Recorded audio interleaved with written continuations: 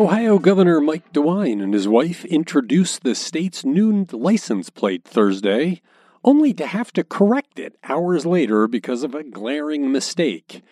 Ohio Congressman Anthony Gonzalez was one of a few Republicans to vote with Democrats to hold Trump ally Steve Bannon in contempt of Congress for defying a subpoena. And the United States Attorney General won't say if the Justice Department is reopening the Tamir Rice investigation.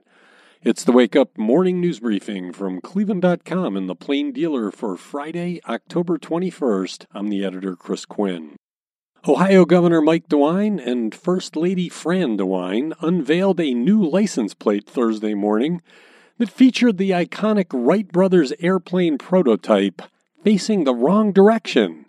And hours later, Ohio Bureau of Motor Vehicle officials were chagrined to announce they had to correct the design.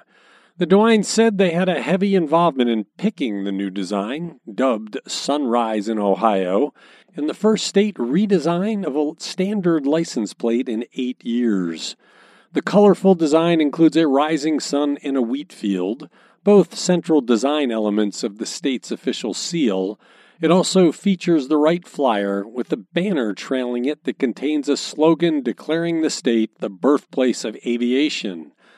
Social media users on Thursday quickly pointed out the banner was in the wrong place, since a structure that appears to be the flyer's tail is actually the vehicle's elevator positioned in front and used to control its pitch. U.S. Congressman Anthony Gonzalez of Ohio joined a small group of Republicans who voted Thursday to hold former Donald Trump White House aide Steve Bannon in contempt of Congress. Bannon defied a congressional subpoena to testify before a committee probing the January 6th riot by Trump supporters at the U.S. Capitol. Gonzalez, who voted to impeach Trump for his role in inciting the attack, last month announced he won't seek re-election after facing recriminations over his vote from Trump loyalists. He joined 9 other Republicans and all of the legislative body's Democrats in voting to refer Bannon's case to the Justice Department for prosecution. If Bannon is found guilty, he could face up to a year in prison and up to $100,000 in fines. Another Republican who is facing blowback from her party after voting to impeach Trump, Wyoming's Liz Cheney, said on the House floor that Bannon told his podcast listeners before the rally that all hell is going to break loose.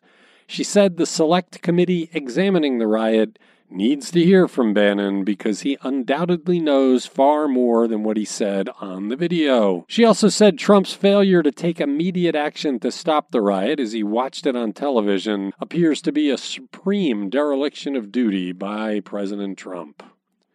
U.S. Attorney General Merrick Garland on Thursday told the House Judiciary Committee he could not address whether the Justice Department would reopen its probe into the 2014 police killing of 12-year-old Tamir Rice in Cleveland.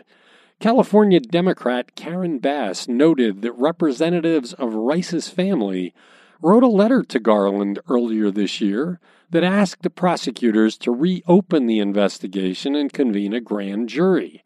The letter asserted that former President Trump's political appointees stifled the investigation that was closed last December when Trump's Justice Department said there wasn't enough evidence to bring charges against the officers involved in the case. Garland said he did not know if the case was reopened, but would not disclose such an investigation if it did exist. Tamir's mother, Samari Rice, is scheduled to lead a Washington, D.C. rally next week to demonstrate support for reopening her son's case, and she plans to meet with Justice Department officials.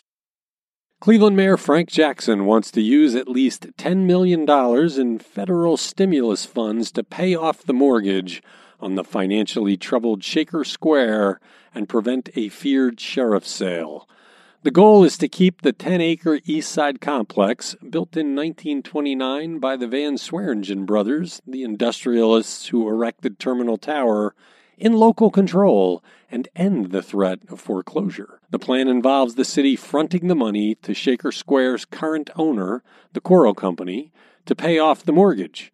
Once that debt is settled and the foreclosure lawsuit is dismissed, the Coro Company would turn the property over to the Cleveland Neighborhood Progress Real Estate arm, New Village Corporation. Nonprofits would then shepherd the complex through at least the next few years, while soliciting feedback from the community and others on how to make it vital for decades. The plan would need approval by Cleveland City Council, which is forming its own plan to use the stimulus cash. An appellate court has rejected a request from convicted former Cuyahoga County Jail Director Ken Mills to put his 9-month jail sentence on hold while he appeals his conviction. 2 8th District Court of Appeals judges on Wednesday denied a motion filed by Mills' attorney asking the court to either delay his sentence or release him on bond until his appeal is completed. The decision by Judge Frank Celebrezzi and Administrative Judge Mary Boyle means Mills will remain in jail while the court hears his appeal. A jury convicted Mills last month of misdemeanor dereliction of duty and falsification charges following a 3-week trial. Dozens of current and former Cuyahoga County officials testified about Mills's mismanagement of the jail from 2015 through his forced resignation in November 2018. Thanks for listening to the Wake Up from Cleveland.com and the Plain Dealer. We hope you have a good weekend.